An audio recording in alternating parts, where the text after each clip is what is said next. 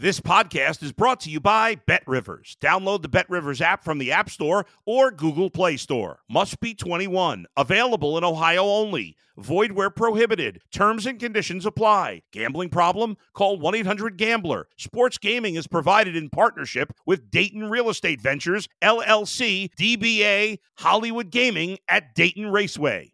If you're a tennis fan, you'll love Betting Weekly Game Bet Match on the BetRivers Network. Whether you're a bettor or just love tennis, you'll enjoy the in-depth analysis each week of the tennis calendar. Subscribe to Game Bet Match today from your favorite podcast provider. You're listening to Sports Bettor's Paradise on the BetRivers Network. All right, Jimmy Ott along with Paul Stone. It's the Sports Bettor's Paradise on the BetRivers Network, talking handicapping approaches for college basketball. And, you know, Paul, this has kind of been the season where it's a lot of top 10 teams have gone on the road and lost outright to unranked teams. We've talked about that a lot. It's always been a little bit of an approach. For football and basketball, as far as considering unranked teams that are favored over ranked teams. And, as we get further and further away from the importance of rankings and basically deciding national championships and things like that, they still do carry a little bit of a weight and a little public bait to them. So a lot of people have talked about every college basketball analyst, whether it's gambling or non-gambling, is talking about the top 10 teams being upset at a higher rate. So, and it's those home dogs have been a big angle as well, profitable angle. But you're looking at the rankings a little bit of a different twist here, and explain. Going to the AP Top 25, and you've you've got a sample size here for about 27 games. Talk about the angle that you're talking about this particular stretch of the season. Yeah, Jimmy, I think, first of all, the inclination of most bettors is to bet the better teams, and certainly the Associated Press's top 25 teams would qualify as such. Again, many bettors, in my opinion, they are predisposed to betting these favorites because they're the superior team. These bettors are, again, more focused on the side than the number. But in reality, I think most bettors would be better off if they did a reset and shifted their focus to the number rather than the participating teams. The number and the situation, I should probably say. Just like every person has their price, I think every team has its number. So I think we need to shift that thought away from the better teams. I think we've talked about this on this podcast, but handicapping at this stage of the season, we're talking about a college basketball season that's 4 months long, 5 months long for the people who get to the finish line there the first Monday in April, play a lot of games. Everybody plays at least 30 games. The final two teams play around 40 games. So early on in a handicapping college basketball season, we're going to be using our power ratings, myself included. We go to war with our power ratings. We believe our numbers are better than the line makers. And that's going to get us, if we're good, that's going to get us to about the start of conference play, maybe early into conference play. And then that's going to wear off a little bit. And the reason it's going to wear off is everybody at that point pretty much has the same numbers. We've got 15, 20 data points, and everybody, whether it's a guy named Sonny Moore or Ken Palm or whomever, we have the same power ratings. So then we have to shift, I think, to more situational handicapping techniques. The number is always going to merit the utmost attention, but the later we get in the season, I believe that we equally need to consider rather the situation. So I can go into some a little bit more here, but the college basketball season, again, a 4 or 5 month grind. Every team playing 30 to 40 games, and you're talking about the actors in this play. These are young men who are between the ages of 18 and 24 years old. So their effort, their focus, their determination, and even their physical health, perhaps most importantly, is not going to be the same day in and day out. There are going to be ups and downs and peaks and valleys, low points and high points. So as we're approaching what I'll call the regular season's downhill stretch, what I decided to do was examine the Associated Press's top 25 teams as of Monday, January 29th, and look at those teams. How have they performed as a home favorite? So I got 27, a sample size of 27 games that fit this trend that I'm about to give you. But, the teams, in most cases, these ranked teams, top 25, they're going to be more than a small favorite in most of these games. In some cases, in about half the games, they're probably going to be a double-digit favorite because they're one of the better teams in college basketball. And what's critical here, I think, for handicappers is to understand that the ranked team, they can still get that all-important W, but not cover the number. Right. And in some cases, you're getting pretty good amount of points. So I took the top 25, started on Monday, January 29th, and found that ranked home favorites in the Associated Press's top 25 since Monday 29th through last night's results, last night being Wednesday, February 7th, they are only 8-18-1 against the spread when a home favorite of 4 or more points. So when these ranked teams, top 25, are playing at home, favored by 4 or more, only 8-18-1 against the spread. A small sample size, relatively speaking, but I still think, that it's a tool that we should have in our handicapping toolbox. We're talking about emotion in college basketball, and that's why we're so situationally driven. We look at the court, the court rush fade, the court storm fade, emotion. You left some emotion on the court for the next game, even when they didn't exactly storm the court. But that was an emotional win for North Carolina against Duke. It was a charged-up building. Well, guess what? They lost the game in the first 8 minutes against Clemson. They fell behind by 15 points, and, that was it. They had too big of a hole to overcome. And you talked about 4 or more. So these are teams that they're ranked ahead of. They're usually unranked teams when you talk about a spread of that much. And how interested and how hyped up are they for this inferior opponent to come in when they've had sort of these emotional games in circle spots? And they look at the schedule. They know who's coming up and who's not and things like that. And so we're doing a lot more for college football because it's so easy and they have fewer games. And they know when there's a little lull in that schedule. So I think that's what you're hitting on here, Paul, is the favorite, the teams that's expected to win, They make up things. I mean, the best of to fabricate things. Michael Jordan to try and get them disrespected and things like that. But, when you're dealing with college-level athletes, the emotional swings are greater. They're not pros. And I think that's what you look at. You're finding that little lull here. 8-18-1 as home chalk, 4 points more. In the rankings. Isn't it amazing that the rankings still carry a little bit of public bait to them when they have that number set up for them? So whether it's on pregame shows and things like that. Paul, any of these that you see coming up on the horizon here, in the near future, Saturday's big card? Yeah, this Saturday, being Saturday, February 10th, Jimmy, I looked at the card. And I found 8. There might be more. I did it, fairly quickly this morning, but tried to do my homework. And I found 8 of the Associated Press top 25 teams that are possibly going to fit this standard of being a home favorite of 4 or more points. Found 8 of those games, and just quickly going over them here real quick. St. John's at Marquette -7. Indiana at Purdue -18.5 projected line. BC at Duke -13.5, TCU at Iowa State -7.5, UCF at Texas Tech -6.5, Kansas State at BYU -11, UNLV at New Mexico -12.5, and Boise at Utah State -4. And the last of those games, Boise going to Utah State, going to Ogden there.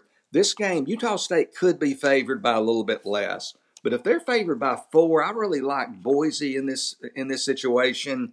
And I like it because there's some supporting situations and data, I believe, that support the Broncos here. And one of those being, first of all, that they've already not only covered at a pair of conference toughies, that being Nevada and New Mexico, they won at both of those places. And as you know, the Pit, one of the tougher there in Albuquerque, one of the tougher venues in all of college basketball. On top of that, Boise lost in overtime just 2 weeks ago to this same Utah State team at home. Boise was a 2.5-point home favorite in that game. Utah State had to score at the buzzer to force overtime. They win that game over Boise in Boise, so you've got that factor. And additionally, Boise's off a 75-62 loss in Fort Collins to Colorado State. So they're going to pull out all the stops. They don't want to have back-to-back losses in this tough Mountain West. This is kind of a side note, but the Mountain West, what a fun conference this year to watch. Might have 6 teams in the tournament. Looked at KenPom this morning. Top 55 schools in KenPom. Mountain West has 6 teams. The Atlantic Coast Conference has 3 teams in the top 55. And the Mountain West only is an 11-team league. ACC has 15 for basketball. So really interesting. So I would like Boise +4 or more at Utah State. And also I would look at St. John's +7 at Marquette. Marquette defeated St. John's 73-72 at Madison Square Garden. Marquette was actually getting 2 points in that game back on January 20th. But now Shaka Smart's team, they got to go to, or they've got to play a St. John's team there at home. And this is a St. John's team that has played well on the road. They hadn't won all these games, but they performed admirably this year at UConn, Creighton, Villanova, and West Virginia. So they played well in some tough environments. So I would like, as far as this trend, Boise +4 more over Utah State. And St. John's, say, +7 or more at Marquette. So getting to the Utah State game and talking about Utah State specifically, that their result this week caught my attention because they're on top. And I like you talk about the Mountain West is going to get a handful or so of teams into the tournament this year. Most bracketologists right now have them with 5 getting in to the field of 68 right now. But Paul, they're atop of the Mountain West Conference standings, and Nevada has been, kind of down a lot, 8th or 9th. They went in there and beat them in Logan by, I think it was double digits. It was close to it, if not, but handily in that spot. So you think that Utah State is fading a little bit, or maybe not quite as strong as maybe, the top team in the Mountain West Conference? Yeah, I think we see teams year in and year out, Jimmy, that kind of hit their peak maybe early in the year. And they played, and this was way back. This was Thanksgiving week. But they went to the Grand Cayman Islands, and they shot the 3 really well. But they beat a pretty good Stephen F. Austin team by, I think, about 30 points. And they were really, their first 6 or 8 games out of the gate, Utah State was really rolling. And even though, again, they're atop of that league, I think they are. Again, every team exhales at some point. They might get that second win later in the year as we get closer to conference tournament time and the NCAA tournament as well. But, that's just, a tough league, man. There's no other than, Air Force, San Jose State, Wyoming off the top of my head. There's no really easy outs in that league. So, Boise, a team that's played well again on the road and is a team that is one of those, I think 5 is the right number. One of these 6 teams is going to fall off and lose some games down the stretch. But Boise, very well a team that could be in the NCAA tournament. And I think they could play Utah State close on Saturday. Yeah, it's a tough league. There's no doubt about that. Don't forget the big game this weekend. Bet Rivers is offering a second chance bet on your first same-game parlay on the big game.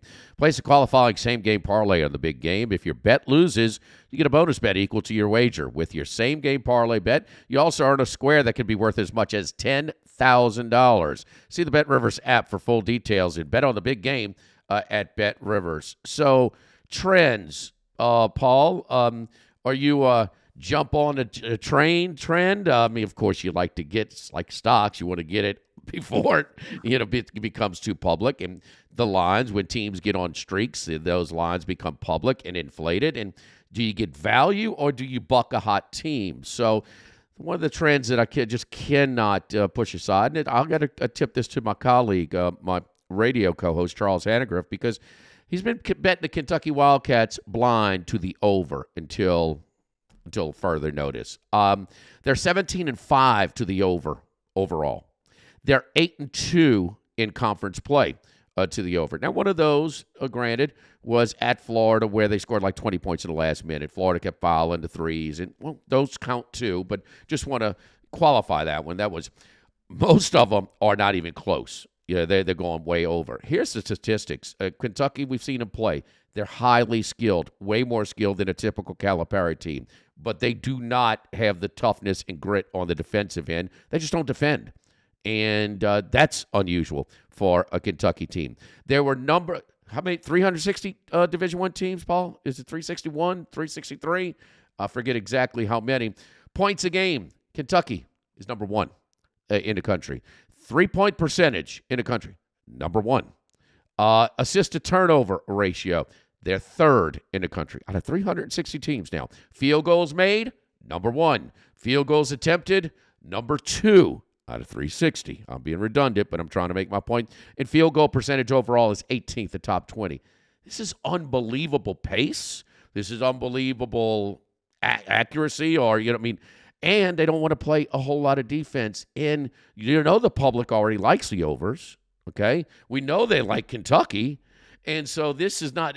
I'm not scooping anybody and saying Kentucky's an over team, but damn it, 17-5, Paul, and they're still going over. They're not even close. That Vandy game was 30 points to the over. So your thoughts on, in general, and in this specific trend as well. By the way, Kentucky hosts Gonzaga, an unusual non-conference spot this Saturday at Rupp.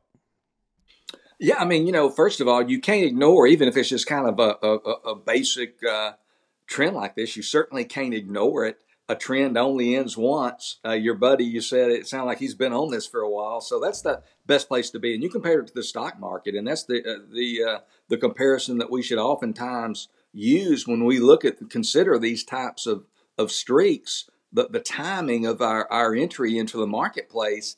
And at this point, if you hadn't been playing it, I wouldn't go all in, but at the same time, you might play it until it ends. It's only going to end one time. But you mentioned, with Kentucky, first of all, I'll say totals, overs and unders, they're not going to get as much volume bet into that market, obviously, as the sides. Right. So they might be a little bit slower to adjust. Okay. So there's a little bit more value, perhaps, all things considered from a bettor's perspective. And, you mentioned it.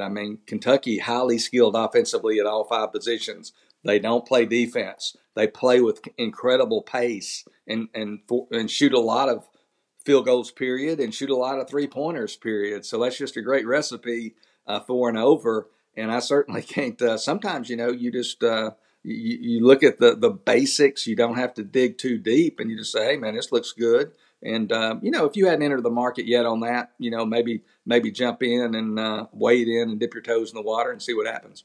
And one of the unders in conference play with South Carolina, and they just slow it down. They're the Army-Navy of, college football with totals because they love putting those games in the mud.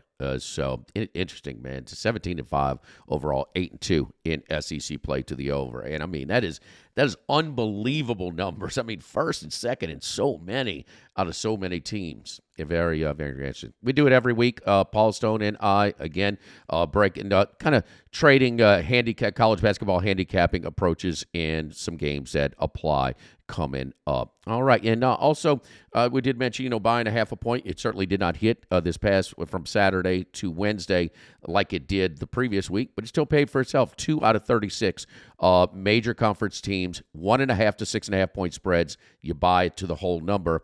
Again, every one takes 1 out of 22 to hit on that number and save yourself a loss. Put it up time. So still ahead of pace and paying for more than itself. So we'd like to go back and look at some of the things that we talked in previous podcasts. For Paul Stone, I'm Jimmy Ott here in the Sports Bettor's Paradise on the Bet Rivers Network.